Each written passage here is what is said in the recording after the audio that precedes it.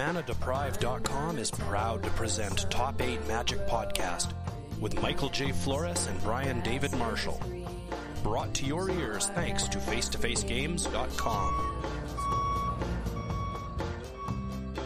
I can't believe that the dispute that we're having is about... What magic topic to argue about? What Magic the Gathering topic to talk about. So I want to talk about Modern, because there was a bunch of Modern results, new Modern decks, new sheriffs in town, whatever, and Brian wants to talk about stupid new set.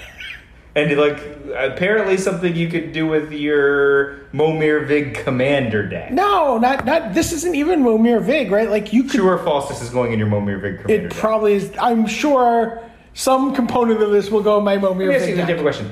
Is there a different spider spawning deck, or is that a sub archetype of the Momir Vig? No, it's a separate deck. That's so my spiders? CDC deck. Is that going to the spider spawning deck? Unknown. I have to see all the cards so far.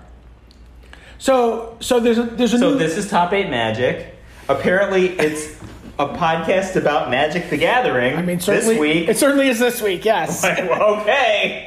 I guess if that's what you want to talk about. It is the longest running Magic, you can't see my air quotes, podcast. You could hear the air quotes. Like, the arthritic click of your fingers was really, True, I mean, it's like click, click, click, click, click. How long has the podcast been running? Brian has arthritic air quotes. That's how long the podcast has been going. 2005. Yeah. The first episode was the one where I came in second place at the New York State Championship, losing to Julian Levin in the 74-card mirror match, Juicy Blue.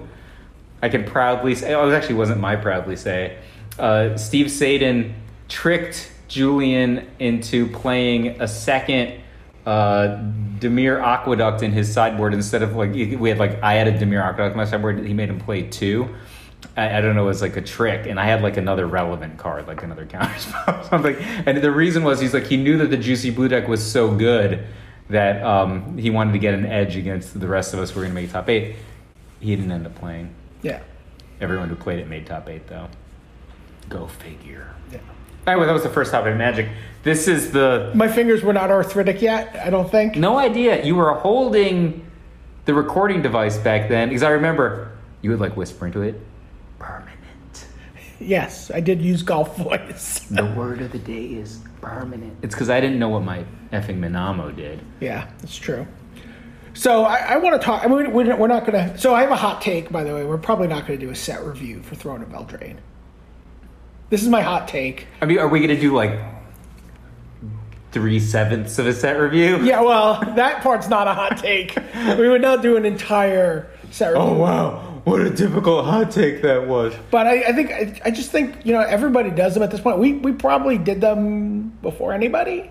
I don't know. We had a podcast before anybody. Yeah, so but I think it's donuts. I think it's time to move on from them. But I do want to talk about some of the mechanics of Throne of Eldraine. One of them is the adventures, right? It's these cards. They're a little weird to look at, right? There's a lot of utilization of the real estate of that piece of cardboard. They're not quite split cards. They're split parts of cards. They're split text boxes.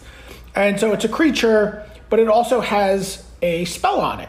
An instant or sorcery only so far, yeah. Correct? And so when you play... I guess it has to be something that goes to the graveyard, right? Yeah, except that it doesn't go to the graveyard. It goes to exile, right? So, for example, the card Foulmire Knight costs B for a 1/1 Death Touch creature. Nice. But it also has on it this little tiny card called Profane Insight, which is 2 and a B, instant. You draw a card and you lose 1 life. But it's an instant at least, right? It is an instant. To play this card, which is an uncommon, I think? It is. You would really need to be in the market for a 1/1 Death Touch for one, because man, is that an inefficient, horrible way to draw a card. Sure. But you might do it. I might do it. That's 3 cards for 1 piece of cardboard. So I just wanted to use this card as an example, though. Mm-hmm. So with a Portal of Insight in play... I don't know what that is. So Portal of Insight's a artifact, blue artifact from... I think it's from Core Set. Yeah, it's from Core Set. It's just printed. Costs 3. And then it has 1 tap. Return target creature you control to its owner's hand. Okay. So the way these adventures work, you actually have unlimited buyback. You could basically, by putting a tax of 1 mana on the entire cost of doing both halves of one of these cards, you could do it every turn, for example. So for this, you could pay... assuming you have a Portal of Insight in play assuming already. you have a Portal of Insight in play already. So you go 2 and a black, draw a card, gain a life. Oh, lose a life. Lose a life. If it was gain a life, yeah. I might have a different take on this card, which I think is playable anyway. I'm using this as an example. Though, Yeah. It's cheap. So, pay black and 2, draw a card. Now, from exile, pay a black, put this creature into play. So 4. 4. Now 1, bounce this back to my hand. And then you can sort of repeat that whole cycle. So if you have any ways to bounce these creatures, you can re-exile them and get them back again. Why don't we choose a really good adventuring card, like the Order of Midnight? Beauty and the Beast guy. That guy is awesome. Which one's Beauty and the Beast guy? He's like the Beast from Beauty and the Beast. It's probably the best card that's been spoiled so far. Love-Struck Beast? Yeah. So that's 2 and a green. Well, actually, you would start with the green. So just read him first, and then see what you think. Okay, 2 and a green, 5/5. Yeah. Love-Struck Beast can't attack unless you control a 1/1 creature. So he can still block. Can still block. Pretty big, too. 5/5 for 3, and that's not much of a draw. That's like a drawback. It's not much of a drawback. Right. So Heart's Desire is green, sorcery, create a 1/1 human creature token. So it doesn't have to be Bell, right? So like you could have Bell, yeah, but it could be any 1/1. Like if you had like a March of the Multitudes, sure, he could have a harem to be, They're giving him all kinds of lifelink. That's a different beast. That's not like a Love-Struck Beast. I'm just saying, Randy Beast. It doesn't have to be about ex-members of R&D. Oh shit. But you see, like this card, I don't know, like 6 power across 2 bodies for 1 piece of cardboard. It ain't bad, and it's base is 5/5 for 3. Right. Ain't bad. But for example, with a Portal of Sanctuary, you could just you end up with for 5 mana, make a 1/1, and have a 5/5 in play, and have it back in your hand. But I'm saying you can set it up so that you cycle it.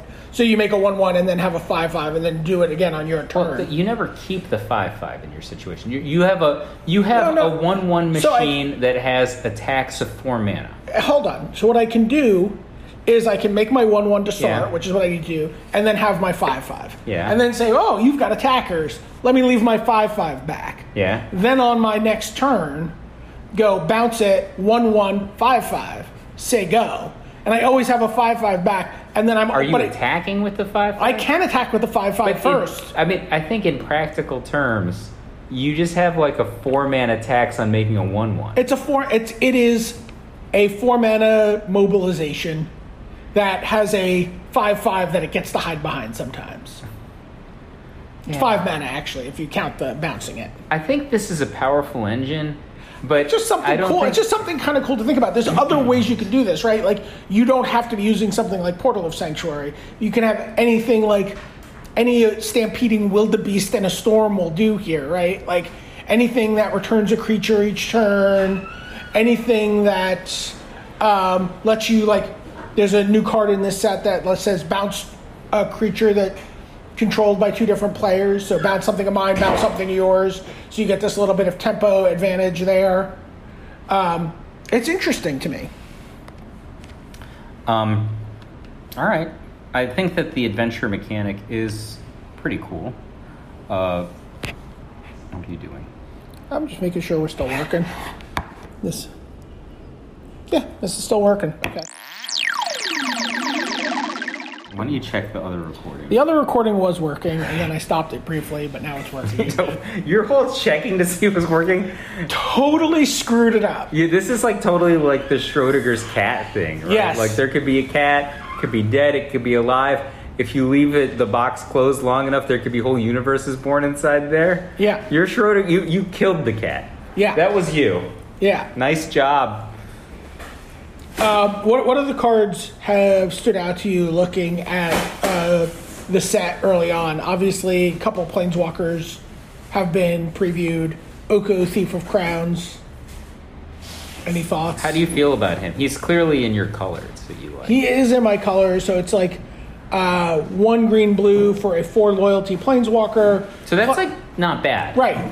Plus 2 create a food token, which had the intro. I wonder how consciously they left the what a food token is off of this. Oh, they did it on purpose. Yeah, because they wanted because they knew they were going to card, preview. Yeah. I mean, I knew it was like some kind of treasure. Right. You know, like, Right.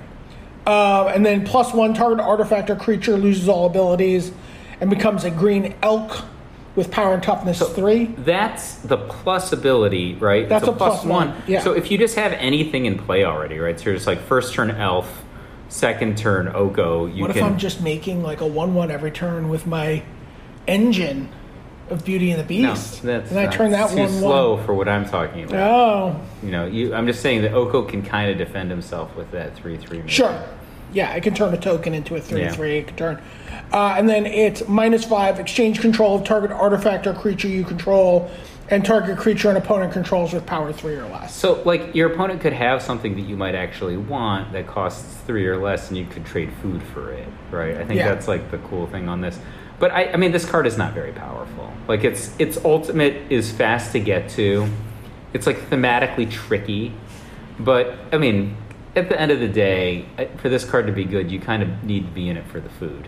Like, Yeah. To be fair, if you've got, like, you know, a squad of some kind of Walla Omens, let's say, probably some decks can't beat a deck that just makes food. You're like, I'm going to make food, making food, food up. What if your food go? Where you're like, you're just like, I make a wall. 24-hour buffet over here. Food. Got unbeatable for some decks, I think, right? Because he has, like, also a high loyalty, right? So that's a thing. But I mean, like, at the end, like, if your opponent's got, like, that 7/6 dinosaur, rotting Regisaur or something, maybe that's something you want to steal for a food, you know? Sure. Probably not. Like, it just look, whatever cards in your hand are probably better than the rotting Regisaur, so maybe it's not what you want to do. But, like, upside in this card, it's got a relatively high. It has effective loyalty of 6. Turn it comes out. It gets what's ultimate extraordinarily rapidly. Unfortunately, it also doesn't do anything. Right? It's not like, you know, Jace the Mind Sculptor. You know, just kills you. But it's. I think it's unbeatable for some decks. Like, if you're like Walls and Oko, just not get food every turn. Come on. The thing that's a little sad is that there's all these cards that are like... So for people who don't know, what does food actually do? So food is an artifact token. And, well, it's also a subclassification of card now, right? Yeah. And it has the ability to tap and sacrifice, gain 3 life. So it's like treasure, right? Or a clue. So clues... So a card is worth 3 life. Well, drawing a card is the same as a 3 treasure. life? A treasure used to just sack it to gain a mana. Yeah. Okay, that was cool. A clue was one to sacrifice I think so, and draw a card. Yeah. I think food's on the low end right now. Those are both better abilities in this. But it's, you know, just in the kind of the clue treasure family. But there are cool things. You know, it's like Captain Lannery Storm or whatever had some stuff you could do with treasure that was outside of what treasure did itself.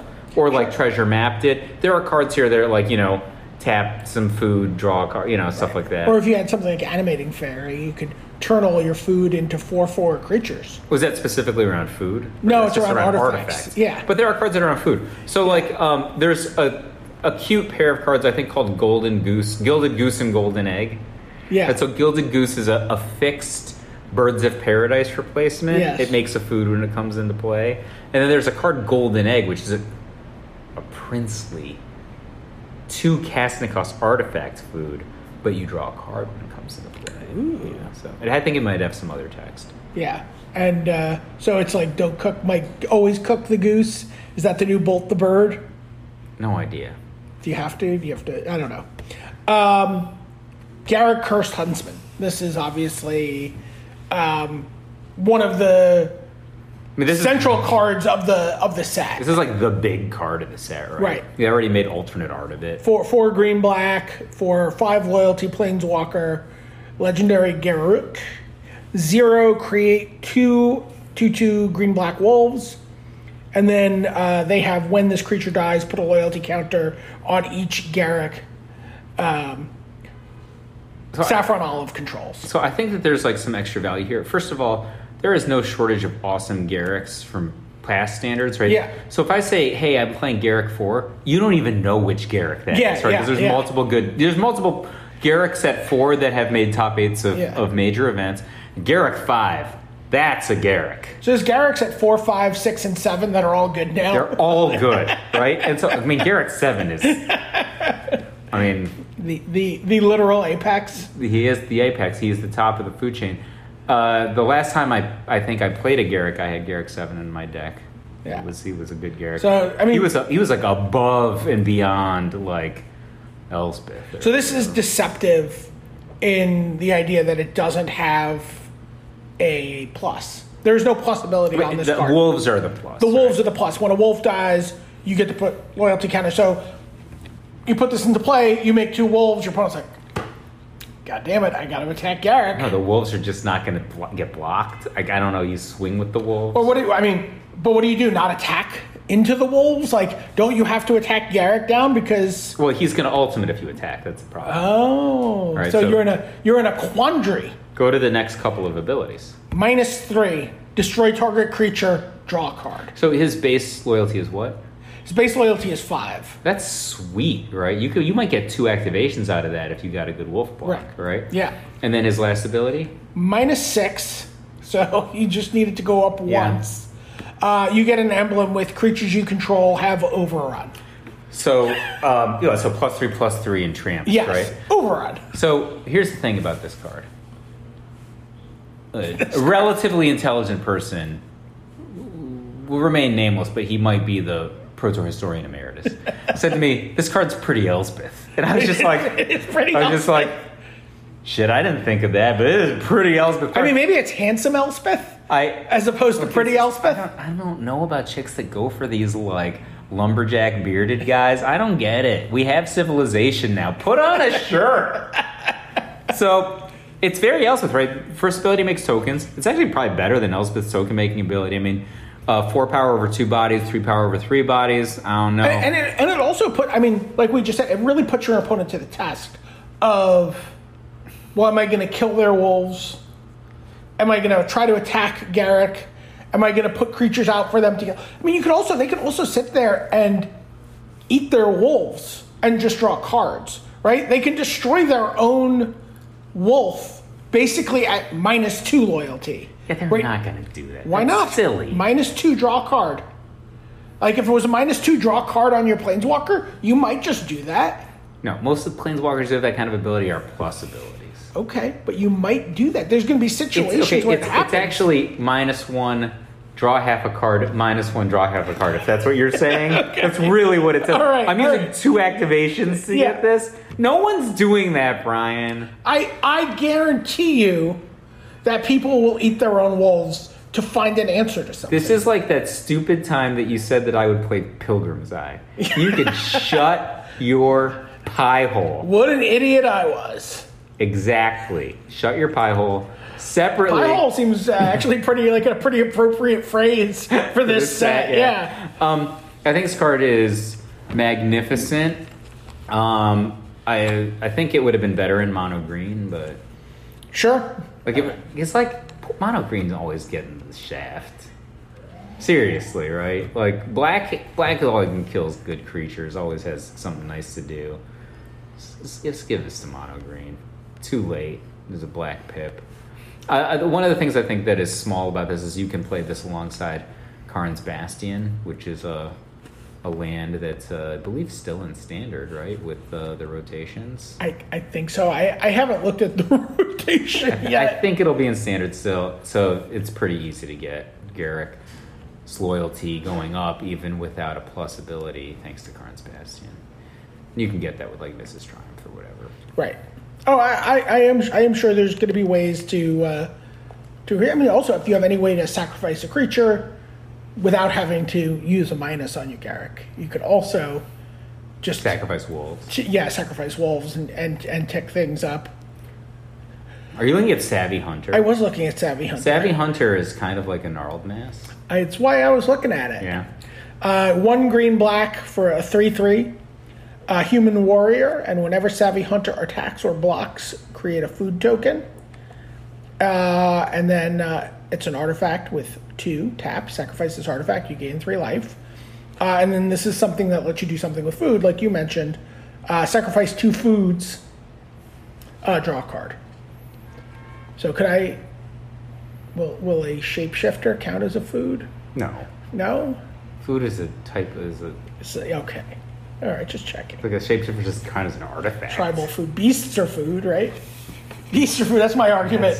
Beasts, delicious Someone beasts. is going to take that literally. I remember once we were like, all right, you need to win this many team constructed matches to qualify for the Pro Tour. And then somebody won that many team constructed matches, and they missed by 3 points, and they were mad at us. They're going to take this beast line you're getting literally, and...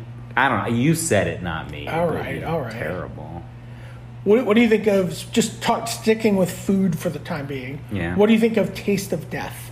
Taste of Death. This is like this is an expensive one, right? This is like a hex, right? Like right, this is six mana. So I think the same as that. So actually, let's backtrack for a second. What cards we talked about? We talked about the Lovestruck Beast. We've talked about Garruk. Yep. We've talked about the Savvy Hunter, which is like mini Garruk. Right, like Garruk is like the Curse Hunter, the Savvy Hunter. Also in green and black is half as much mana for, I don't know, significantly less than half as much impact. And now I guess we're talking about Taste of Death. So the Lovestruck Beast, that's Belle and the Beast. That's Beauty and the Beast, right? Garruk is, I guess he's from Magic the Gathering. But he's also the Huntsman. Yeah, so Savvy Hunter, is that like from Snow White, would you say? Sure. You think? But this is clearly from Snow White, right? Oh, yeah, absolutely. So there's like some apples. They have like somebody the apples are carved into skulls. And so this one is each player sacrifices 3 creatures, and then you get some food, huh? You create 3 food tokens, which represents like potentially as much as 9 life, given if you have the time to sacrifice them. So what I think is interesting about this set is that it's coming into Standard at the same time that the City's Blessing is leaving Standard. Like, all these things that are making... it feels to me that making food is easier and more plentiful than making clues or making treasure might have been in the past. Or holding on to treasure, anyway. So, I don't know. I think that card is pretty expensive. It's horrible if you have any number of creatures other than... Like, if you have, 1 creature, it's bad. If you have 2 creatures, it's bad. If you have 3 creatures, it's pretty bad. If you have any number of creatures that's not 0 or greater than 4, that card is pretty bad for you. Right. And it's very expensive. So you really have to be in the market for making additional permanents. I won't even say making food. Seriously, nobody needs 3 food, right? I'm just trying to think, why would you need 3 food? That's a dumb thing. I need 9 life. You need 9 life because your sweeper costs 6. Okay? If you spelled a regular amount of mana on your sweeper, you probably wouldn't need 9 life and 6 additional mana to stay even in the game. So give me another reason, right? So if you have another reason, it's probably, some sort of permanent accumulation that I'm not currently aware of because I haven't seen all the cards yet.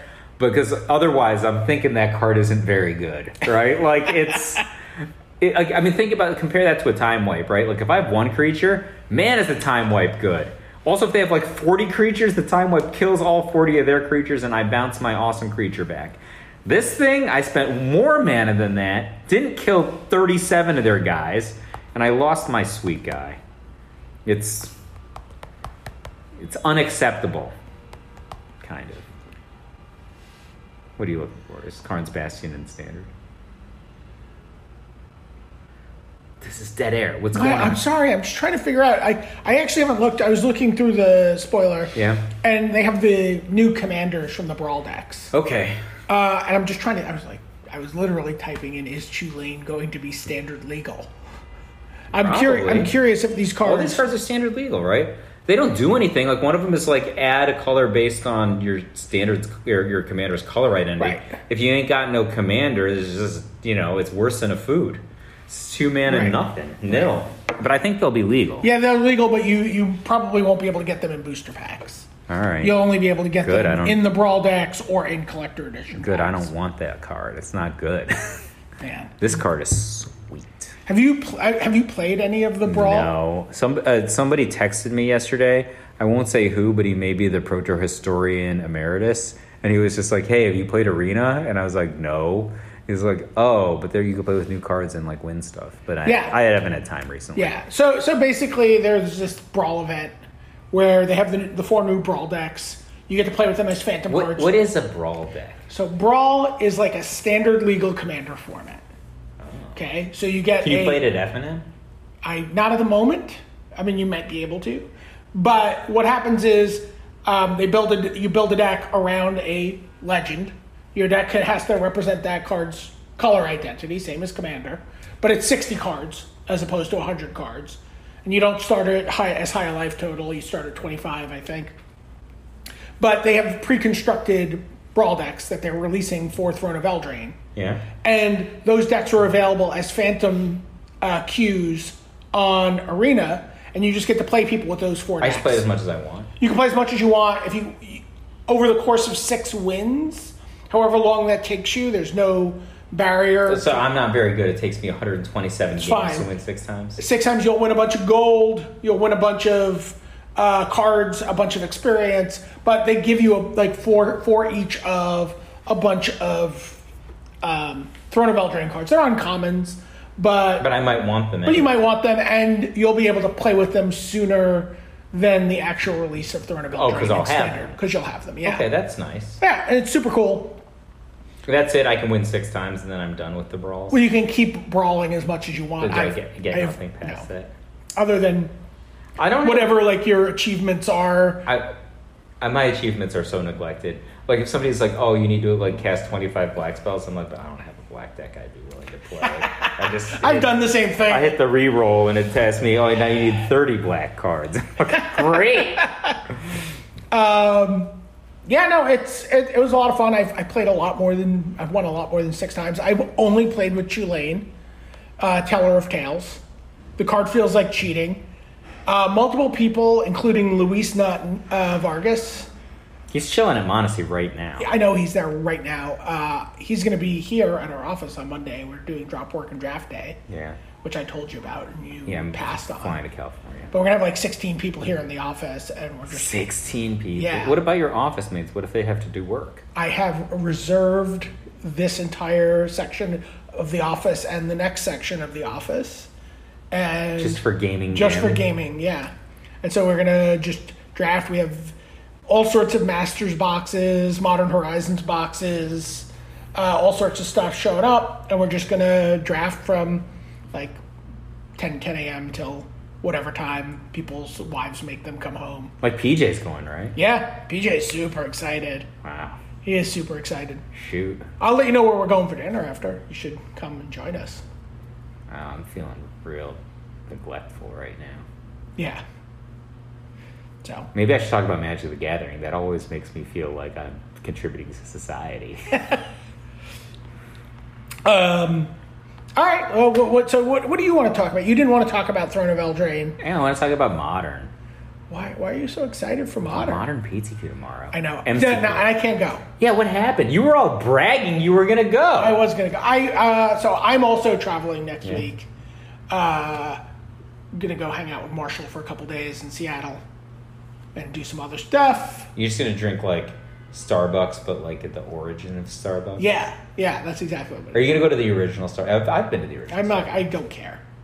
The whole point of Starbucks is to just be near whatever Starbucks is nearest. And they're all exactly the same. And they're all exactly the same. That is the point. So making a point of going to a specific Starbucks seems to dishonor the whole point of Starbucks in the first place. Do you know who you can't hang out with in Seattle? Who? Taya. You're not allowed. Okay. You're not going to say why? Why? She moved to France. Oh, okay. Yeah. I was just going to take you at your word that I was not allowed to. Oh, no. Taya's probably pretty fond of you. I have hung out with her in Seattle before, and she was awesome. Same, many times. So yeah, so I can't go. I have work I have to do and some other stuff I need to do over the weekend. So I can't. And I'm going to be playing Magic all day on Monday and neglecting work as part of the drop work and draft day. Is V going to drop work and draft? V is also going to drop work and draft. Wow. Must be nice. Yeah. But that means I can't go to the PTQ on Saturday. I think it might be called an MCQ. It may still be called an MCQ, but it becomes a PTQ. Yeah, it's confusing Again. AF, right? Yeah. All right, so you want to hear how Roman ruined my life? He ruined my life. Sure. Calls me up yesterday. But you're still going to play in the PMTQ. Whatever it is, yeah. So the Prime Minister I'm Tour qualifier. Pretty resolved to play my black-red deck. I figured out some technology I liked. So I was just like, all right, am I just going to play my black-red deck exact samesies? I last played in a PTQ at Grand Prix New Jersey last January or something. I went X and 1. At the Grand Prix PTQs, you need to go XO. You can't lose at all to make top 8. I went X and 1. And the reason I went X and 1, I lost to Death Shadow. My only lifetime loss to Death Shadow ever with a burn deck.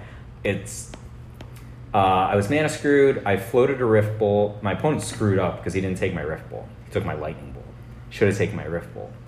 And he plays a second turn Death Shadow. So I'm thinking, all right, his Death Shadow is very small, right? So my plan was to Rift Bolt him and then light up the stage, which is why he should have taken Rift Bolt instead of Lightning Bolt. He took Lightning Bolt because it's a better card, but Rift Bolt's better if your hand is all spectacle cards, right? So I'm like, I've never lost this matchup. I'm just going to kill his Death Shadow. So he bolts himself in response to keep his Death Shadow alive. So then I draw not land, and I'm like, fudge, and I pass. I didn't realize, because you just skewered the critics, this stupid Death Shadow. And then, I lost an incredibly tight game, right? 5 turns later. And I just didn't know the cards were brand new. It was the first tournament I'd ever played with. Yeah, we've talked about this on the podcast. Yeah, well, I was thinking about playing the exact same 75. I'm probably going to play some Fiery Islets, Islets, how do you say that? Or sure. Sunbaked Canyons, maybe 3, probably only play 2. Although people say they're good. I don't know. I haven't tested. These are the so-called Canopy lands. But the thing I was thinking is just I had Thoughtseize in my sideboard. This is important, actually. Do you prefer Canopy lands or Horizons lands? I'd say Canopy lands. Yeah. Okay. So I was like, well, I was going to play Thoughtseize. That's one of the advantages of playing black is you can have a legit disruption. The thing is, the red-white deck has really, really, really good matchups, and it just can't ever win the matchups that are bad. You just always lose, right? So if you're in a situation you're going to get raced, they're going to race you, right? So one of the things I like is Thoughtseize, and then I thought about it. I'm like, well, Thoughtseize damages me, and I feel like I'm playing this deck of finite resources, and I just want to convert my mana and cards directly into damage. If I draw too many, I'm just not going to kill them, right? Right. Then I figure out this new card, and I figure out some new play patterns around the card, which is Lightning Skelemental. So the decks that you want to Thoughtseize often have cards like Assassin's Trophy or Path to Exile to just get you to your third land, and then I'm going to just brain them, and then there's all... I just can't fathom losing a game that I've successfully Lightning Skelemental someone right now. You have to discard 2 cards, and I dealt 6. I have never played with a card that lets you deal 6. 4 is about the ceiling of what I've ever done damage with in a modern deck. You've clearly ball lightning before. I don't think I've ever ball lightning in really? a Magic tournament. Yeah. What about the green ball lightning? What about that one? I think you played with the that. Maya Ants? No. Yes, the Maya Ants. No. There I'm Michael J, which is Joseph Flores, not Michael Jacob. Okay. No, Michael Jacob shook the ground. No, there was also Ground Shaker. That's yes, Michael Jacob played that. You never played that? No, he played it. I didn't play it. I may have ball. I don't think I've ever ball lightning in a tournament. Wow. You know how I know? All my ball lightnings are whiteboarded. Back then, I was a big stickler for if I cared, I'd make my cards a little fancier. So I'm still that way, but Cyrillic Dragonlord Dromathus or something. Yeah. So I don't think I ever have. Not that I didn't play red decks, right? I just played other cards. Yeah. So yeah, I don't think I've ever done that. Certainly in Modern, I've never done more than 4, right? Boros Charm or something. So I have about a 77% win percentage in Modern tournaments. So I feel like if I can do 6, it's just It's going to be That's like a 2-for-1. more. I mean, like something like Oh, no, it's a 4-for-1. Like Monastery Swiss beer does 1. Yeah. So we'll see. I mean, I just might completely like throw everything in the wood chipper. Is like make like an all new 1-drop burn deck tonight. So he calls me up I called him up.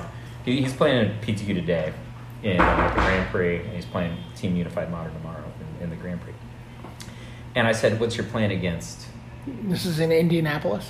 Wherever it is this weekend. What's your plan against Urza? I was like, I don't love my plan against Urza, right? And I feel like Urza's gonna be. I'm gonna probably have to beat Urza in the top 8, right? That's the thing I'm worried about. And he's just like, I don't think they can beat Stony Silence. So I'm like, shit.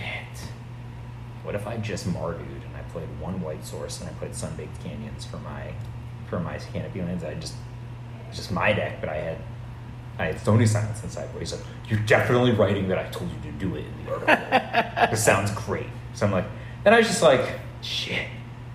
I mean, I gotta say, Mardu Burn sounds like it has great SEO. Right? I don't just write for SEO.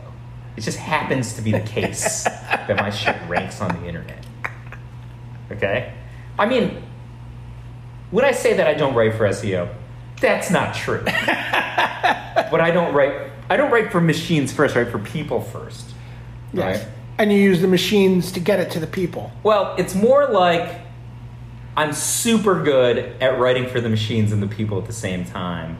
And that, like, I might not be the best at writing for the people, but I'm definitely the best at writing for the machines. So you're going to include the deck list for this in the show notes.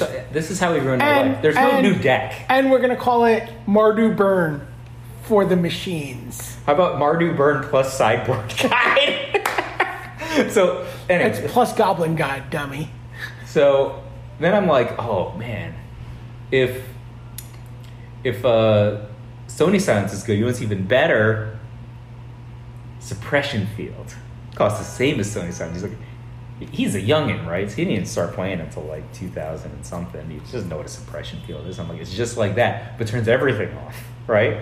Really? It turns off fetch lands, right? It turns off the green-white deck combo, like infinite. Yeah. They Vizier combo. Yeah, they can pay 2 to untap their devoted druid if they want. It's like, oh wow, that might be good. I'm like, so then I sketch out a whole new mana base with no fetch lands. There's enough good red-white lands, and then I was just like, man, this isn't that bad. That's not a ringing endorsement. This is like those commercials right now. They're like, "How's your burn deck?" It's okay. Only okay? Yeah. Yeah. So I mean, I was like, a lot of the things I don't want to. Other people post their burn deck that I might retweet. Like my mana base, just like this is barely better than this thing that I don't like, And so then I was, you know what really works though?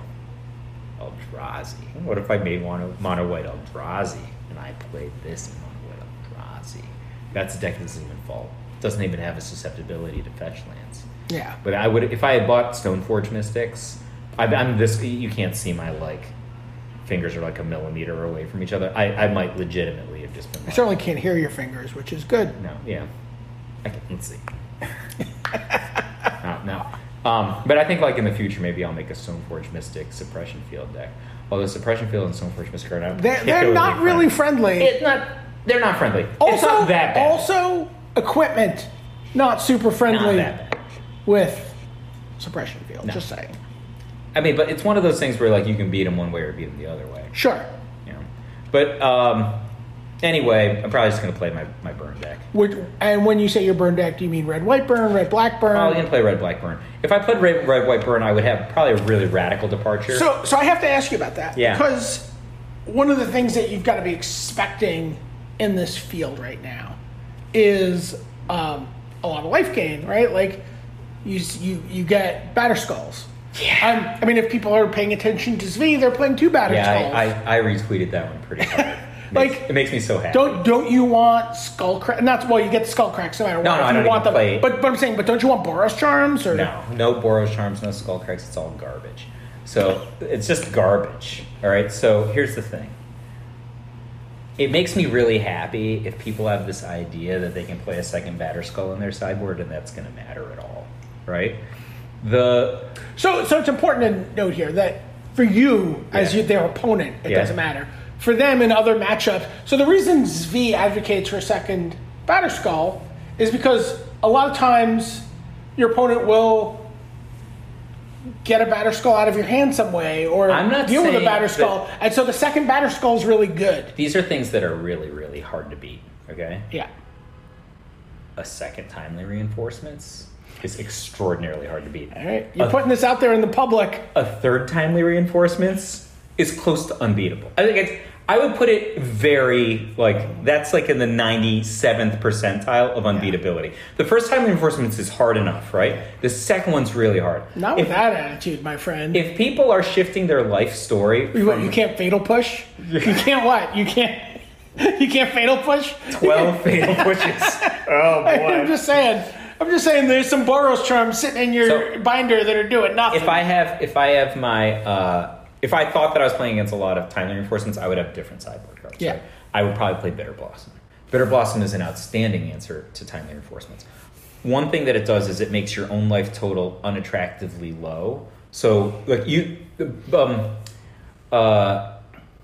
Burn in Modern isn't really like a constant damage deck. It's a burst damage deck, right? You can go from 20 to 0 very rapidly. Depends on the draw. So you can make a situation where it's just unattractive for them to cast timely reinforcements. And then once it's out there, like a Bitter Blossom will outlast a timely reinforcements. And it's also bringing your own life total down. So I would like that card.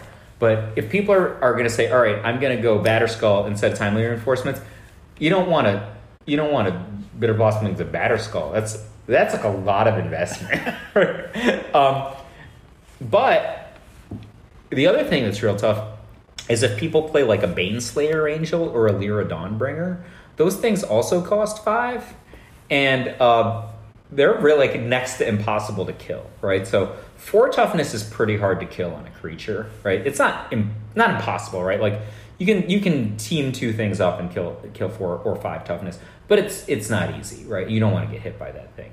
Now, if you want to contrast that to a Batterskull literally costs you 2 mana and they take 3 damage and you just go about your business, right? It's about the same as them casting a Stoneforge Mystic or a Goblin Engineer, right? Like, there's a bunch of fungible cards where the opponent can just do something and the text you look at your hand and your hand literally says, I'm just going to tap 2 and they're just going to take 3 and I'm going to trigger my prowess and all my guys are going to go sideways. Like, so I'm not disagreeing with Zvi. Zvi's idea isn't bad. I think it's actually a very good idea.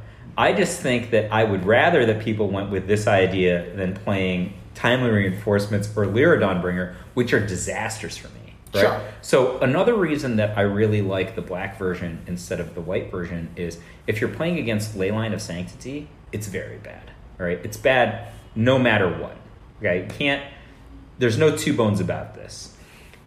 But at least if you're playing the black version, you can brain them with Lightning Scale Elemental. So that's like very good with and against the London Mulligan. People are apt to use the London Mulligan to get their Leyline of Sanctity because it has such a powerful lever against a deck that's 50% targeting their face kind of cards. This helps you get a lot back, I think. And there's no comparable card in the red-white deck. Oh, interesting. Right, so that's really good. So I mean, you do get wear and tear in that deck, though. No, you don't. I once wanted to play wear and tear, and Patrick Sullivan said to me, I would rather lose than register wear and tear. Well, there you go. Right, so I just didn't register wear and tear. Because he said I would rather lose. I thought about it a lot. I mean, I have once registered one wear and tear, and I got to tell you, I got Aaron Muranaka's Chalice of the Void and some sweet enchantment. Maybe it was a Leyline. Suppression Field. No, I think it was a Leyline. Yeah. I got them both, right? I lost that game. Just putting it out there. Right. I got literally the optimal wear and tear. No arguing with that. It happened. So it happened. I flew to Utah. Aaron put me up. We played in the first round because that's how it works. Well, that always happens. Yeah. So other things. So the other thing I really like about the black. Well, first of all, the black deck is a fundamentally much better deck than the red-white deck. If you just like line them up, I think that what happened was because Dredge got real popular, like shortly after at the same time that the spectacles were printed available for Modern, you also got the crippling. Is that the name? The crippling chill, creeping chill, whichever one. Yeah, creeping chill. Creeping chill. That's a really, really powerful interaction in the dredge deck, and that deck just annihilates burn. Right, like they have like 4 lightning helix also, but they don't pay any mana for it. And and their plan is so good. Their plan is literally just like, I just do whatever my deck was supposed to do, which is just nothing. Like I just like dredge every turn or like cast some. I'm gonna say a looting. Everybody knows lootings aren't legal, but there's some proxy for looting you can still cast, right? Sure. And I'm just dumping crap into my graveyard. Every so often, I'm getting back a body that I didn't pay any mana for. I'm just using like a Narcomoeba or like a Prized Amalgam to chump block. It doesn't even matter if it wins, right? And then like I'm just gonna chill you 4 times, which is like super depressing because they're gonna get there and you can't get through. They're eventually gonna flip their Conflagrate, and then they're just all they're doing every turn probably is dredging Life from the Loam and accumulating lands in their hand. And then they're just going to get you with a lethal Conflagrate. And so like they never even have to attack. And they have all these guys that they can attack with. It's like an unbeatable strategy. So the burn decks waned in popularity because of that. And so I think that the black version of burn, which is much better than the white version of burn, just never took off. And so now with Hogak leaving, the burn deck that people remembered existed was the white version. I think that's why they're playing that. I think it just takes a couple of people playing the black version in some somewhat visible tournaments, and people will stop playing the white version. Let's play the black version. The black version is an insane advantage over the white version. It's kind of a joke. What have you seen in Modern? As you look around and you're preparing for this event, like what are you seeing people playing right now? What are the decks that stand out to you? I know you're worried about the Urza matchup. Yeah, right? So the Urza deck is a really good deck. It's called Urza, my friend. I know a guy named Urza, so it's... Do you really? Is he is he your worst matchup when you play Modern? No, he runs a call center. Oh, interesting. That deck's very good. I think it's kind of confusing. It's a difficult deck to play. So I was thinking about this a lot. I think like one thing that people underrate about the red-white deck, and is actually even better in the black deck. So one of the reasons the black deck's so good is because it has Bump in the Night. Bump in the Night costs 1, right? And the analogs in the white deck are like Boros Charm and Lightning Helix. And there's no denying that Boros Charm and Lightning Helix are more powerful cards. But Bump in the Night costs literally half as much mana. If I'm just gonna say some words, all right, and then you just have to mathematically agree with this, right? Say I played like a Goblin Guide on the first turn, right? I'm gonna edit this. Yeah. I'm not gonna edit it, but I'm gonna edit this so you just say over and over again. I'm just gonna say some words. Okay, you're not gonna do and that. that's what's. And Carrie Dan is not as malicious as you. So you're gonna do that. So you just get in with the Goblin Guide Nuts, right, for 2. Okay. Yeah. On the second turn, you can like get in with a Goblin Guide again. You can float a Rift Bolt, or do the Spectacle on a Skewer the Critics. What I'm trying to get at is if you hit exactly 3 land on the third turn, and you spend exactly 6 spells, right? So 1 on the first turn, 2 on the second turn, 3 on the third turn. Depending on your opponent's fetch land situation, they're pretty much just dead, right? So if you get to 7 spells, if your opponent didn't gain life, they're always dead, right? Right. So it's one of the reasons that the burn deck is so redundant and compelling. So it's 6 spells if they're at 18. Yeah. From their own hand, they're dead. But if your opener was a Goblin Guide, that does 4, right? So that means even 1 non-pain fetch kills them on the third turn. Right. Right? So that is faster and more consistent than the Urza deck if you're on the play. If the Urza deck has a perfect draw, they will still lose if you're on the play. That's the thing that is compelling about the burn engine. Problem is their deck is massively more powerful than yours. If you get a little flooded, they have a lot of cards that say, I'm going to gain an arbitrary amount of mana and or life and or power and or toughness. You have R deal 3 and B deal 3, right? That's what you got. Attack for 2. Yeah, you got attack for 2, also attack for 2, right?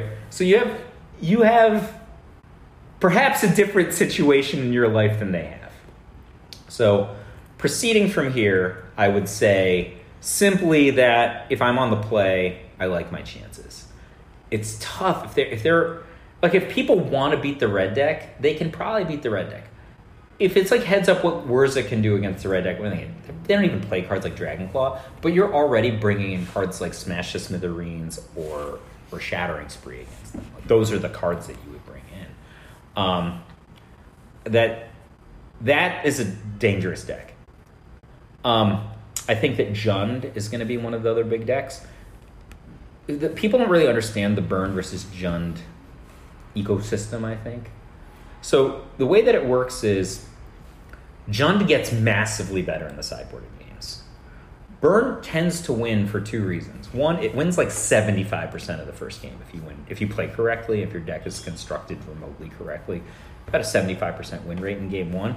And they get a lot of points back, but you just have enough win rate that you'll get them in game three because you're on the play. Right? Like, and they can also give up a lot of value by doing stupid stuff. Like Renin 6 is a really sexy card, right? Renin 6 isn't very good against the Burn deck, but it's not one of the cards that people will be very apt to take out. Renin 6 is basically like 2 mana, don't do anything, concede the next 6 points of life. Like that's like you have to look at it from the Burn deck's perspective. The Burn deck is a rabid animal. It's not smart. What does Renin 6 kill? I mean, it kills but you're not bringing in a Grim Lavamancer. No.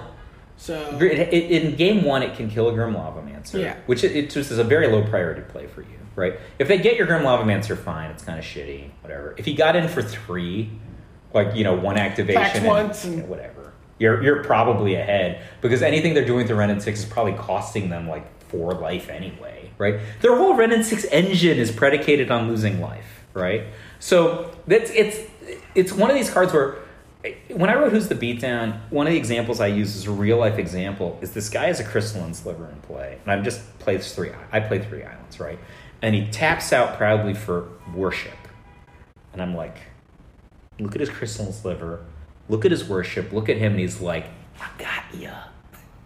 Like, he's just married to his plan, right? So I just killed him, right? Like, his quote-unquote plan doesn't do anything, right? People are like, they've got these Renin 6 that are like $100 now? They're expensive. Unbelievable. And don't get me wrong, Renin 6 is a spectacular Magic card. I actually think I'm going to build a green-red Burn deck and play Renin 6 in the sideboard. It seems really good to me, but it's not very good against Burn, right? That's what I'm saying. It's just like, if you play on the second turn... This is the point I was making earlier. It's really bad. Like, you just concede your next however much damage. Like, if I'm on the play and you play Renin 6 on turn 2 in a sideboarding game, I'm just going to hit you with Lightning Elemental. That's what's going to happen. And, like, you're almost certainly unable to win the game at that point, right?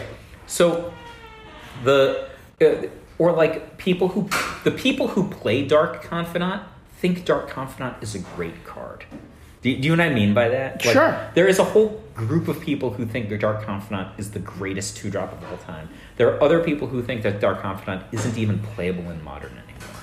In part because of Renin 6. Like, Renin 6 kills Dark Confidants, and it also takes Dark Confidant's spot. So maybe it's evolutionarily extincted Dark Confidant. I don't know.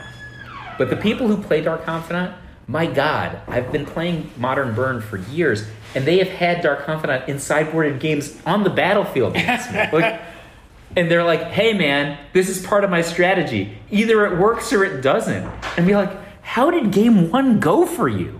Like, how is this a question for you? Right? So I think Jund is going to be one of the 2 or 3 most prevalent and probably high win rate decks. I think that it is excellent, and I think that it gains enormous value after sideboarding. Probably gains the most value after sideboarding against Burn of any deck in the format.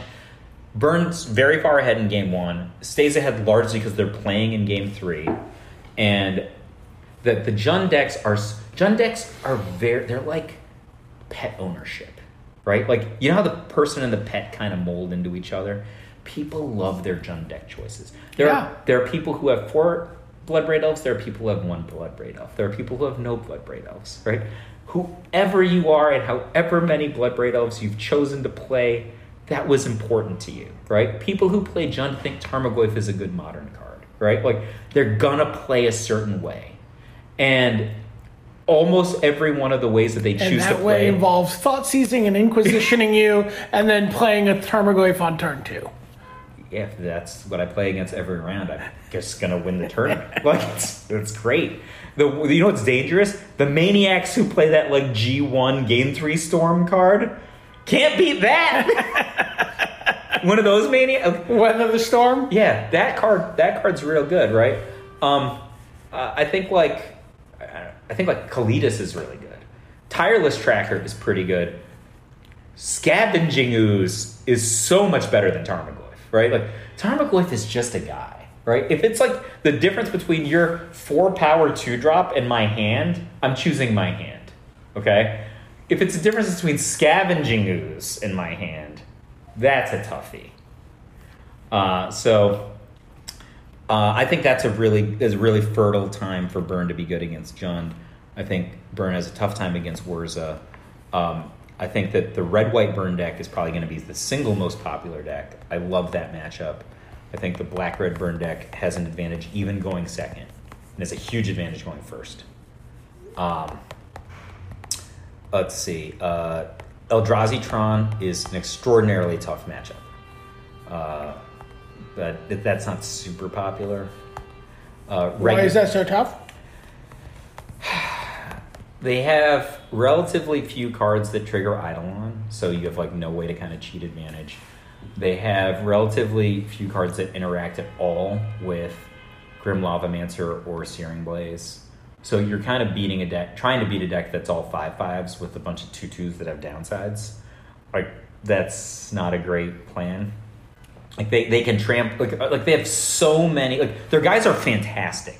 Like Matter Reshaper, and what's the forecasting cost one? Thought Outsier? Yeah, they're all insane. Like every card in their deck is like bigger than all the cards in your deck and generates a huge advantage. And they're like out on turn 2. Yeah. They're like Man Acceleration Piece, Reality Smasher. Leave it back on D. Cause F you, right? You know? So like every single I think I've ever only beaten that deck in a tournament once, and I tricked him. I literally tricked him. Right, so I got him to a spot where like I knew he was gonna tutor or something to set up Endbringer with Basilisk Collar, and I like needed him to like do the most. I'm gonna win by 1,000 with my Endbringer Basilisk Collar combo, and then like when he tapped his mana, I like had a Smash the Smithereens, and then like I just House of Cards him. But this is like one of those ones you had to like... You're like, this might not happen again. I'm going to commit all of this to memory. You know, it's like one of those things where, like, say you're the kind of guy who thinks that Siding Flames of the Blood Hand is good against Wurza. And the reason you think that is because it has a condition that makes it so that people can't gain life, right? So you're like, all right, I'm the kind of guy who thinks that my 3 casting cost version of Skullcrack is going to catch maybe to death and maybe not someone who's capable of generating infinite life with infinite other resources. That happens sometimes, right? But the opponent has to be pretty bad to let that happen to them. Sure. Right? So, but it happens sometimes, or you wouldn't have this thought. That's when I got the Eldrazi Tron guy, right? Like, if he were playing at like 2% higher percentile, he would have beaten me. Right. Okay. Regular Tron is real weird. I always laugh about this. I have 100% win rate if the match doesn't matter, 0% win rate if the match matters. So. Do you think that's just, haha, small sample size and funny story, or do you think that, Tron is a deck that, when people play it with a higher degree of skill, and the people who are carrying that deck to the point where those matches matter? I think that deck is, generally speaking, overrated. I talked to my friend Brian G, B.R. Yang. I don't know if you may have known by other names. And he told me, like, good faith, if the Tron deck tries really, really hard and throws their entire sideboard at you, maybe it can get to 40% win rate. I think, like, the fact that, the last time I lost to Tron was just, like, it was ridiculous. Like, I was, like, I mulliganed to 5 and was still mana hosed in game 1, crushed him in game 2. In game 3, I had a fork where I was just like, I looked him in the face and I'm like, this play is right if he has all his dust. This play is right if he has Wormcoil Engine. I looked at him and I'm like, he has both. It doesn't matter. He had both. Right? So it didn't even matter. Right. Like, so I happen to be on the draw in game 3. If I were on the play, I would have killed him on the 3rd turn. But like I'm on the draw. He got them. It's not even a miracle draw. Like their draw is fairly redundant, you know. Right. And even more redundant now that you get to London Mulligan, right? Yeah. So I was just like, Here's a question. Just going back just to the burn topic for a second. Yeah. How does the London Mulligan hurt or help for you? I don't think it matters very much. Almost all the cards in the burn deck are the same. So it's just still you're still just down a card and it stinks. Yeah. Whereas something like Tron gets a ton out of the London Mulligan because it gets multiple opportunities to craft a 7-card hand that has all the Tron pieces it needs. Yeah, well, Jeff Cunningham once gave me a paradigm of how to think about how to win a game of Magic, and he asked me how many cards need to win, right?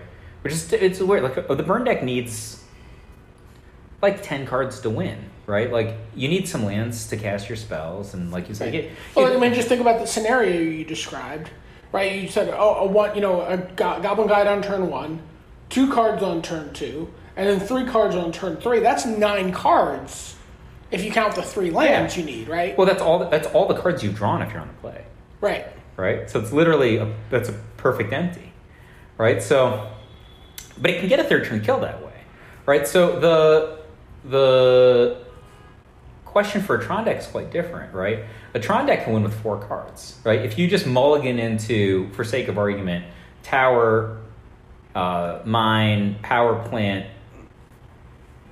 whatever it is, Karn the Great Creator, or whatever, like some big thing, whatever big thing, or Karn Liberated, or Wurmcoil Engine. Just Wurmcoil Engine, right? Like most people can't really beat a Wurmcoil Engine in a fair fight, right? You're just casting it on the 3rd turn. It's very powerful. Right. So you just mulligan to 4, you just cast it, and then like you might never cast another card, and that's enough to win the game.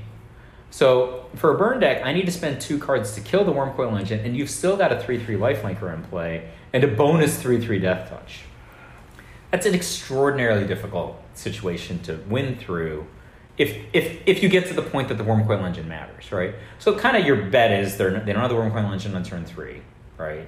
You got them low enough. Like you got to be able to. You be cagey enough to swing with everything, kill your own guy before combat damage, stuff like that. Right. So I think that deck is. If I played against it every round, I think I would be expected to win most of the rounds. It's not a scary match. I think like Azorius decks can be very scary, literally based on how many timely reinforcements they play. If they don't play any timely reinforcements, I'm always going to win. It's just a joke. If they have like 3 timely reinforcements, I'm never going to win. It's just a joke. Right. So far we've established you don't want to play Dredge. Never. Cannot beat that deck. You don't want to play Azorius with timely reinforcements. That's correct. But like Stoneforge Mystic Azorius, super easy to beat. Don't want to play against Eldrazi Tron. It's winnable, but you gotta be crafty. It's you don't want you don't want it. So, what do you want to play against? Humans, Affinity. Those are super easy matchups. Death Shadow, Burn Mirror, Jund, any Golgari deck. Golgari, Jund, Abzan, or like, a deck that has like black mana and Tarmogoyf is like how you have better like a 65% win rate. How do you feel about the Zir combo? It's super easy. Okay, all right. Go back for a second. I was looking at the. That's just a deck that has like 2 toughness creatures. Right. Yeah. Right. Like so. It doesn't matter how fancy or how infinite your deck is if it's based on having a 2 toughness creature that lives through a turn. Like, it's a joke, right? Like, your deck is all searing after sideboarding. It's like, your deck is like, all right, everything I draw is either a Grim Lavamancer, something is Searing X, or like a Fatal Push, or, the white version, like it could be a Chain to the Rocks. Like, it just doesn't even matter. Like, every single card in your deck, you don't have to kill all their guys. Like, you can let them have their garbagey bird. Who cares, right? Like, right. But, like, you know what matters. Yeah, just kill the guy that matters. And they're like, all right, I have, I don't know, Walking Ballista. Okay, you're going to pay a fair amount of mana for Walking Ballista? We're playing Modern. Like, that's not going to beat me, right? Like, and then you just face them. Like, at some point, you just have like 6 cards in your hand, and you're sitting there crushing them with a Grim Lavamancer, and then you just throw them all in their face. Can't possibly withstand it. I'm waiting for you to end up on Shadowburn. Death Shadowburn. I made that deck a while ago. It's good in the mirror. Where are you bringing the Shadow? Sweet. Super unbeatable decks are Boggles. Yeah. Super unbeatable. Yep. And Merfolk. Super unbeatable. Really? Yeah. If it were Stompy, it might be a fair fight. Merfolk is Stompy with Spreading Seas. The burn deck's goal in life is to stop on 3 mana. Every single pip in the burn deck is specific. So the fact that you can Spreading Seas it into something that can tap for mana but not a red mana is very bad. Also, I imagine Merfolk, Master of Waves is... It's just... still a pain in the... Sure. I mean, yeah. So when I was looking for modern decks to play, Yeah. the deck that got suggested to me that was possibly the most exciting, probably not realistic, involved Master of Waves and Risen Reef. Can you imagine doing that? No. It's silly. Sure, it's silly, but... Like, you don't need to win by 1,000. The problem is, like, winning by 1,000 is only fun if you're winning. Like, if you win... I guess it's the Johnny dilemma, right? Sure. So, like, Johnny's like, all right, I don't care how often I win, I'm winning the way that I want to win. Okay. But going into a PTQ that costs $80 to play in, right? Like, I'm not going for the Johnniest play that I can make, right? I want to play for like consistency. Have you seen any Risen Reef decks that are like there was a lot of Risen Reef love in for the modern? In the discussion about what to play. Casting cost 1/1 does not seem particularly attractive to me in a format that is Eidolon of the Great Revel. Sure. Eidolon of the Great Revel is so good. It's just overwhelmingly good. Let's see what's good. I mean, Storm's an easy matchup to be, but Ad Nauseam is a difficult matchup. Right. So, like, Ad Nauseam, I would say, is close to unlosable for them. I've seen Burn beat it, but they have to be... Like, this guy was so woefully... He only drew Gemstone Mines for his lands to begin with. He just got annihilated on mana. The Burn guy beat him through 2 Phyrexian on lives or something. It was insane. Because he just had no land.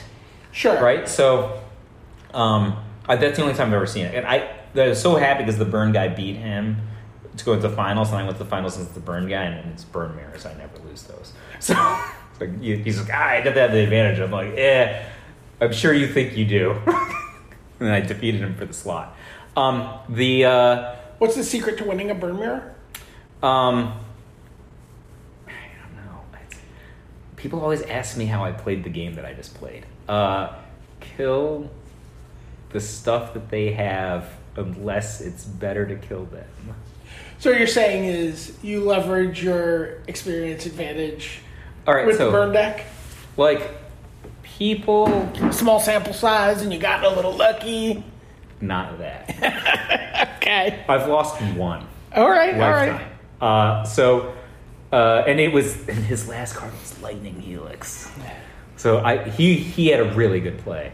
I played it. I thought I was going to lock the game. He had 1 card. I thot I was going to lock the game out with an Eidolon, and he helixed to my face. And I was just like, oh shit, he's ahead. And I'm like, what can I get? Like, it's the only thing that could have happened. He helixes me in response. It's a 6-point life swing. Now he's like 4 ahead, and I have an Eidolon in play. I had no idea what to do. He ended up winning, right? And I had a bunch of cards that I can't now cast. Right. So I'm like,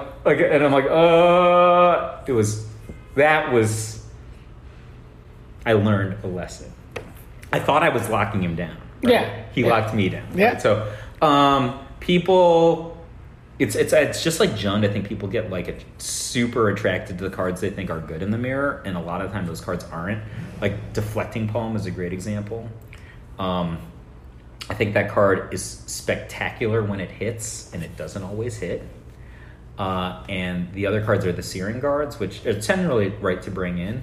But I've won a ton where it was obvious my opponent had a handful of Searing, and like I'm like basically dead, and then they just have a handful of Searing that they can't cast, right? So then I was just like... And you don't have to willingly give them to give them a target, right? So then I just like played to my outs, right? like, all right, if you draw non-searing, and then they're like, all right, throw my guide on, I'm searing it. Now all of a sudden I'm gonna win the race, right? Because he bit first. Right. So I think it's a lot like, I guess if I explained how to play Death Shadow, it's real easy for people to understand. Early on, the Death Shadow players were really good against the Burn players because the Burn players didn't know how to approach it. Right. But it turns out Death Shadow is terrible. The reason it's terrible is because a card has no text unless you have low life. So there's two things that can happen. Either I can make your life low, and then you kill me with Death Shadow, or you can make your life low, and I have 7 cards in my hand, and you now have like 4 life. Which one do you think is going to make me win, right? So if the Burn players just know this, they're not mana screwed, they can't lose to Death Shadow, right? What's crazy to me, whenever they lose, they just didn't know the rule. Right? So, no, the Burn Mirror is different. Going second isn't that bad. The most important thing, the reasons that I really like the black version versus the white version, is whoever casts the most spells will probably win. Right? So you want to minimize your average casting cost. You also want to focus on cards that impact the battlefield. So I play against people all the time who have Skullcrack in their deck still. It's really bad. And I used to have a deck building advantage. I have less of a deck building advantage now. So for years I played Red, White, Burn. Right? People played Naya Burn. Naya Burn, there's no reason to ever play it. Right. And but they were stubborn and they wanted to play green cards for some reason. It was wrong. And well, mostly a love for Wild Nikotl, right? I'm talking past the Wild Nikotl days. Like when they were still just playing Destructive Revelry. Oh, sure. It's just nonsense. So you have about sometimes like a Tarkus command or something like that. So there are decks that have like multiple Tarkus commands, like 4 Tarkus commands and 2 Skullcracks main deck or something. Like, wasn't this your deck at some point? It was my deck before Inspiring Advantage got printed. Yeah. But once Inspiring Advantage got printed, like a Tarkus command became unplayable, right? So decks that had like a Tarkus command and Destructive Revelry gave us the opportunity for a deck building advantage. So like a 65-35 win rate advantage in game 1 because they have 1 Stomping Ground in their deck. And people are like, I don't understand. I'm like, yes, I understand you don't understand. If you draw the Atarkus command, you have to fetch for the Stomping Ground. If you fetch for the Stomping Ground, congratulations, you turned on literally the worst card in your deck. A 2 mana for 3 damage conversion is awful in this matchup, and you gave me 5 life. Almost never win the game if you actually actively make that play, right? So there's less of a deck building advantage now because people aren't playing Naya anymore. But the black deck still has an advantage over the white deck because the white deck is very apt to overvalue hands that have Core Firewalker, but Collective Brutality trumps the hell out of Core Firewalker. And it's the thing that is very subtle in this mirror is that their Goblin Guide funds your Collective Brutality. So their Goblin Guide turns your Collective Brutality on. So for like the cost of like 1 Goblin Guide hit or something, I can get like an 8 life swing. It's profound. And because the matchup often comes down to who casts the most spells, like a single Collective Brutality is like casting 3 spells. And if one of those spells is killing Core Firewalker with value, like it's even greater, right? So look, once you've done that, it's just they're just sure. dead. Like because their deck doesn't draw extra cards, right? So you're in this situation where like everybody's just going to draw whatever cards are off the top of their deck. If like your big play was killing their Core Firewalker and then like gaining, 2 virtual cards of value on it, like you're just like 8 life ahead, and they're just not going to win. Like I mean, if all other things held equal, obviously if they just draw better than you at that point, you can lose, but probably not. It's like 644. You're not going to make F in it. I'm not going F in it. I'm going to go home and do some work. All right. So, what do you think about this card, Slaying Fire? It will be playable in Standard. People will try to play it in Modern. It will not be good in Modern. Okay. That's basically summarizes the answers I was looking for there. Thank you. I don't think it'll be great in Standard. I think it'll be playable, though. All right. We've talked about a lot of Magic. Yeah. What have you been watching? Should I tell you the truth? Yeah. Lucifer reruns. Oh my God! Why? All right. So I watched 3 episodes of Lucifer, and you didn't fall in love when it came on, and I thought it was terrible. I thought it was just Castle. It's just a procedural with like the devil. With the devil. It's not very good. It was like so like. Is it? People seem to love it. I like it. All right. I mean, it's more Californication. I know I've never seen Castle, but it's very Californication. I like Californication. If there's the devil, it's I think it's not the best show. It just seems utterly inconsequential to me. I just want to. I watch a lot of stuff that is inconsequential. I was watching. I just wanted to get it over. So I have two things that I'm watching with my family. The four of us, which is myself, Catherine, Bella, and Clark, are together watching Breaking Bad from the beginning. Okay. So we're on the first season of that. And then... so basically you're just suffering through that so you can get to Better Call Saul as a family? I wouldn't put it that way, but I know how you feel about Better Call Saul. So much better. But Breaking Bad is still great. It gets great. I don't think it starts great. It's great. I don't think it starts great. I'm as someone who's currently revisiting season 1, I'm telling you, I think it's great. I think season 1 was really tedious. I think it's great. Yeah, all right. This sounds like, it tastes great, less filming. Yeah. I think it's great. Are you aware of El Camino? I don't know what that is. You don't know what El Camino is? Is that the Breaking Bad movie? Yeah, that's coming to Netflix. Oh, it's coming to Netflix? Yeah. When? Sometime pretty soon. Shoot. Yeah, and But it's just Jesse, right? It takes place right after the final episode of Breaking Bad. Oh, man. El Camino. Can't wait. Okay, and then the three of us, which is myself, Bella, and Catherine, not Clark, are watching Orange is the New Black from the beginning. Okay. So I stopped watching Orange is the New Black, I think, in like the second season. It turns out it's sustained pretty good. Where are you? So I find I loved it initially. Yeah. I found that there was like kind of like a bottoming out at some point. We're in the first season. Okay. So. There was like a couple seasons which were a little saggy in the middle. Yeah. But I just recently watched the last season, and it ends. Catherine thinks it's really great. It was just a great. I think it might be one of the best series. I don't think it's one of the best series of all time. But one of the best. But I think it might be one of the best series finales of all time, and one of the best final seasons of all time. What do we have at the best series finale of all time? Breaking Bad. I have The Americans probably is my best series finale of all time. You should. That's a great show. I think also to watch family wise. Yeah. So I think that my kids, based on their age, not because they're immature based on their age, because they are young. Right? Yeah. They're 12 and 15. But I think based on their age, like, chronologically, are not going to understand the significance of the 80s stuff. Sure. Right. So that's what I'm watching with my fam, and then just like peppering in like American Ninja Warrior or wrestling. Those are the things that I'm mostly watching. Do you watch Glow? I have not watched the third season yet. I started watching the third season, and then I just decided to watch Lucifer. I love the third season of Glow. It's great. Yeah, it was great. Blew through it already. Yeah, we did. We went through it pretty quickly. Glow was great. Mindhunter season 2. Did you watch Mindhunter? I haven't seen any Mindhunters. Mindhunters. Do you like David Fincher procedural stuff? A second ago, you were telling me how you didn't like a procedural. I don't like crappy procedurals. David Fincher does like super high-end procedurals. I have not watched the Deadwood movie yet. I haven't watched the Deadwood movie either yet. All right, so we're both That was there. weird. Somehow. Titan season 2 is coming out immediately. Titan season 2. Are you still paying for that? No.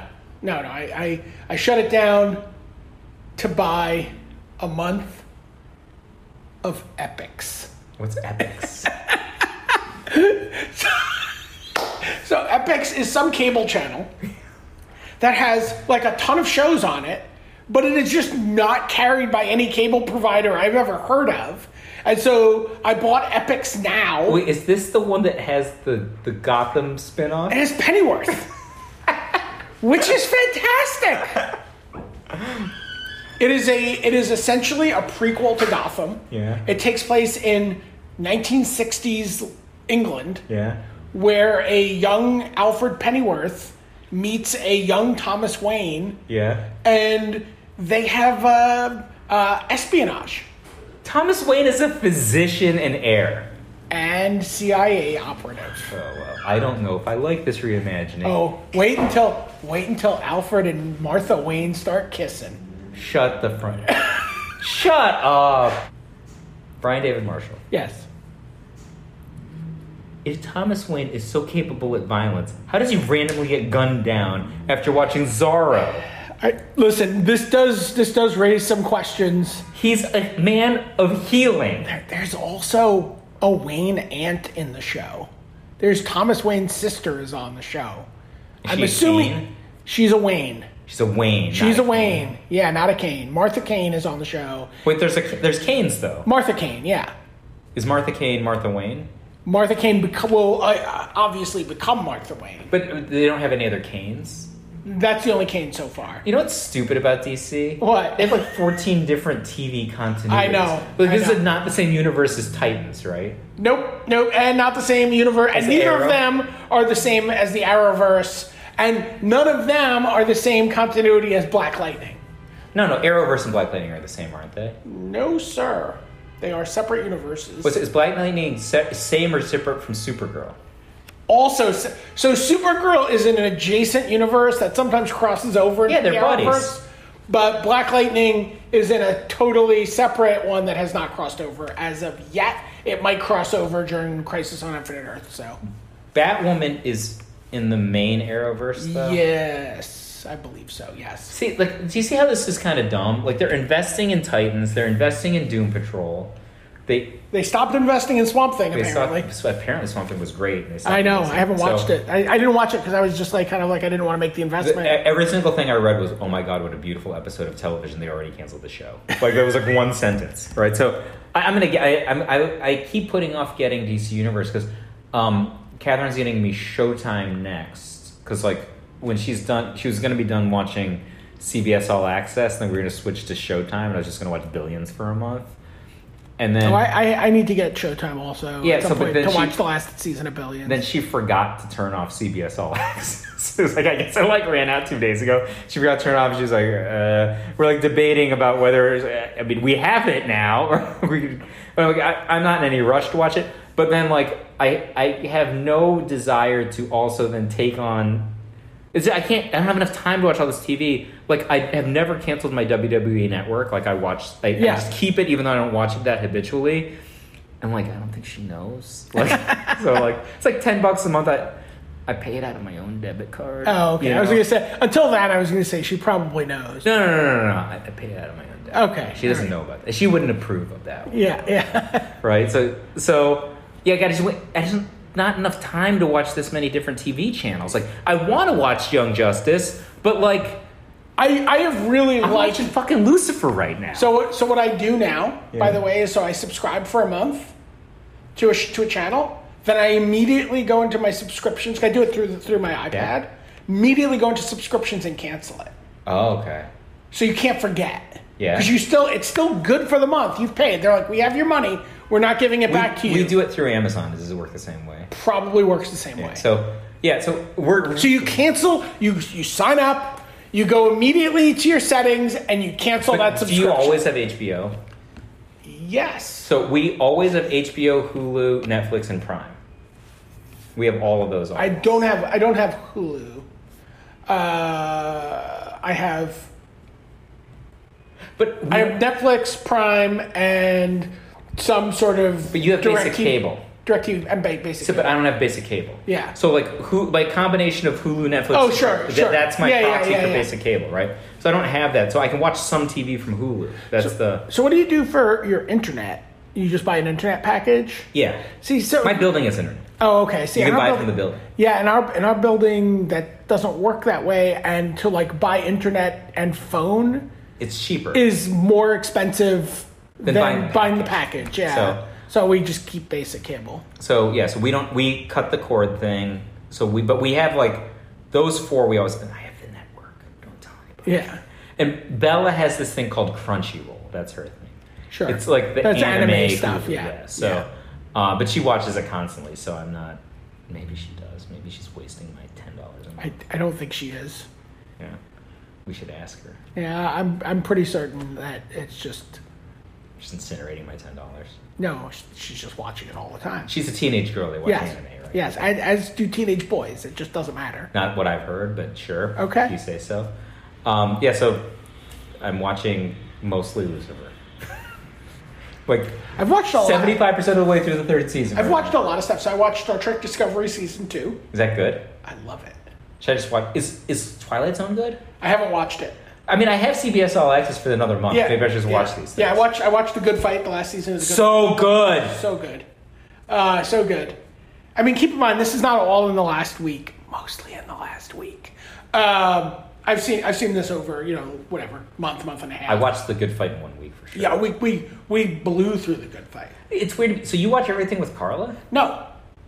So Carla didn't care for even though Carla was a big Star Trek fan, she didn't care for Star Trek Discovery when we started watching it. So she authorized me to watch it on my own, and I did. Yeah, me and Catherine watch like maybe 1 or 2 shows together at a time.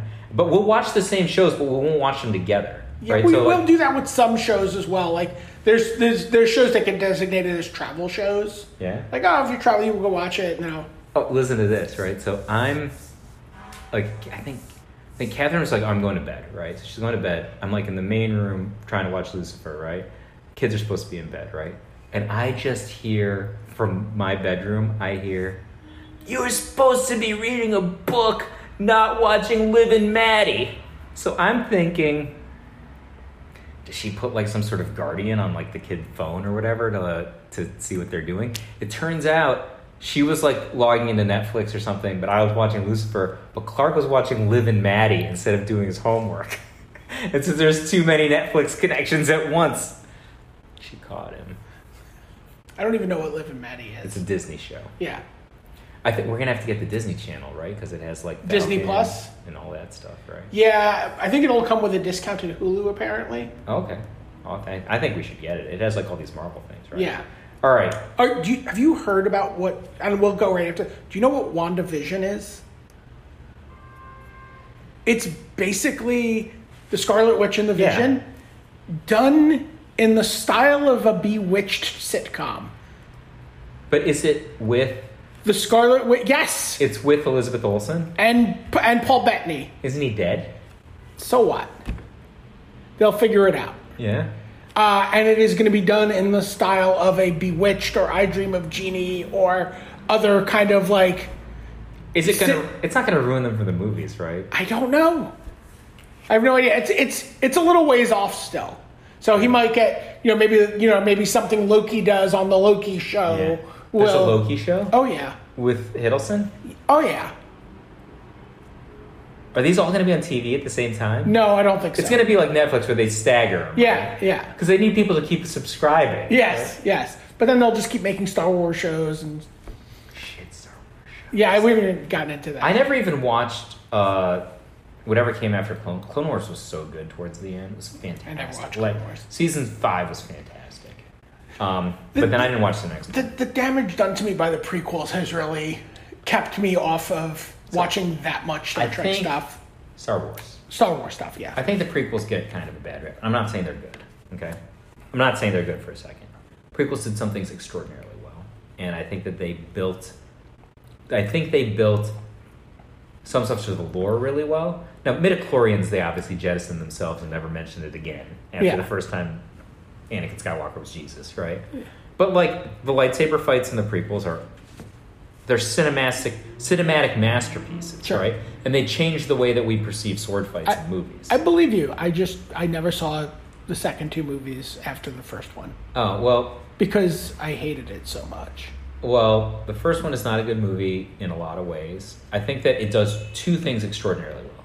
One, it does a very good show not tell about how unstoppable the Jedi are at the beginning of the, prior to the Clone War, which really sets the stage for people who are interested in like the Star Wars lore. I thought they did that so subtly, and I really appreciated it. And then the lightsaber fight at the end is excellent. The next 2 movies, neither of them is good. Yeah. But they're not as bad as the first one. Sure. I think The Last Jedi is worse than any of the prequel movies. Yeah. It's not even a Star Wars movie. I still haven't seen it.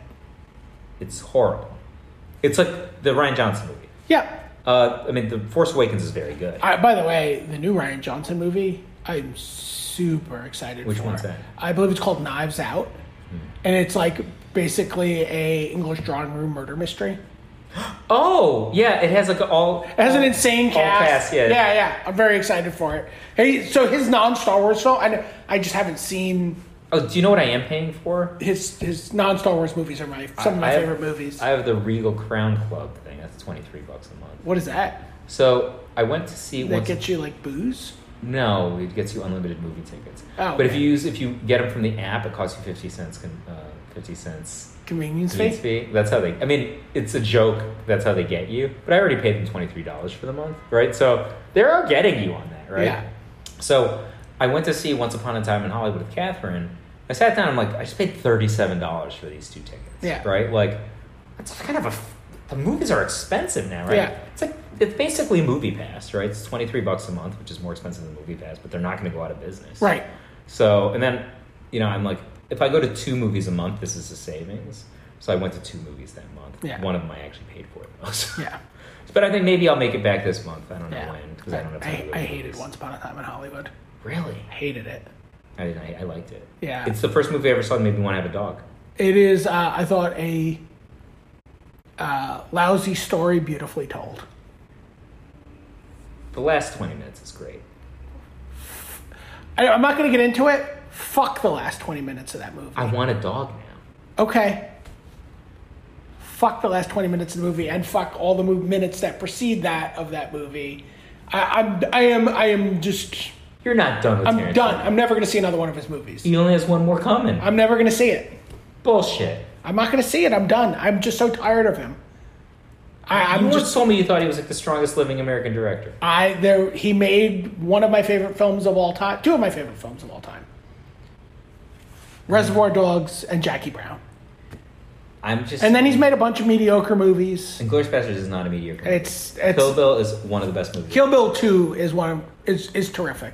Kill Bill 1 is Also terrific. pornography. I don't know. I think they're both terrific. I mean, Kill Bill 2 is better, but Kill Bill Yeah. 1's all. And it's one film. You can't. Really, Yeah, I can. You are, in my opinion, I think that you're being too harsh to a masterful artist. He doesn't have to do everything he does, and you have to love. I actively disliked so many things about this movie. That they're too numerous. I mean, just all the Bruce Lee shit was nonsense. It was hilarious. It wasn't hilarious. I liked it. Did you read the Kareem Abdul-Jabbar? I did. He's like, It's disrespectful. It's completely disrespectful. And I mean, he even had the opportunity to say, no, obviously I wasn't being disrespectful. Obviously this was something that happened in Cliff's mind. And he's like, no. So F him. It's in an alternate universe. It's All right. an alternate universe where like a mediocre white guy can beat the crap out of The Bruce greatest Lee. conditioned athlete who ever lived. No. I mean, Bruce Lee. I don't want to talk about this anymore. Bruce but, Lee could do like 100 one-arm push-ups on 2 fingers. and again, the point being, I think the most important point in the movie is like how many like he could punch how through many- steel with 2 inches, how many asshole people came up to Bruce Lee over the years and challenged him to a fight? and he hospitalized them all. No, he accepted none of the fights. Not early in his career when he was a Wing Chun guy. He crippled a bunch of guys. At the point where he was in Hollywood, Yeah. people would just come up to him all the time and challenge him to fights, and he would be like, "No thanks." The way that he got his name in California was because he actually fought in the kung fu gangs or whatever, and no one could beat him. He was so fast. But anyway, I liked it. yeah, We'll leave on this. In the one scene where Brad Pitt's on the roof fixing the antenna, takes off his shirt, I lean over to my wife and I'm like, "This is not adding anything to the movie." And she looks back at me and she's like, "I respectfully disagree." yeah. I thought he was great in the movie, but no, I didn't want anything to do All right, with say it. something positive. I am positive that you will play Burn this weekend. And win. I am positive that you will play Burn this weekend. All right, this has been Brian David Marshall, Michael J. Flores for Top 8 Magic. Thanks for listening.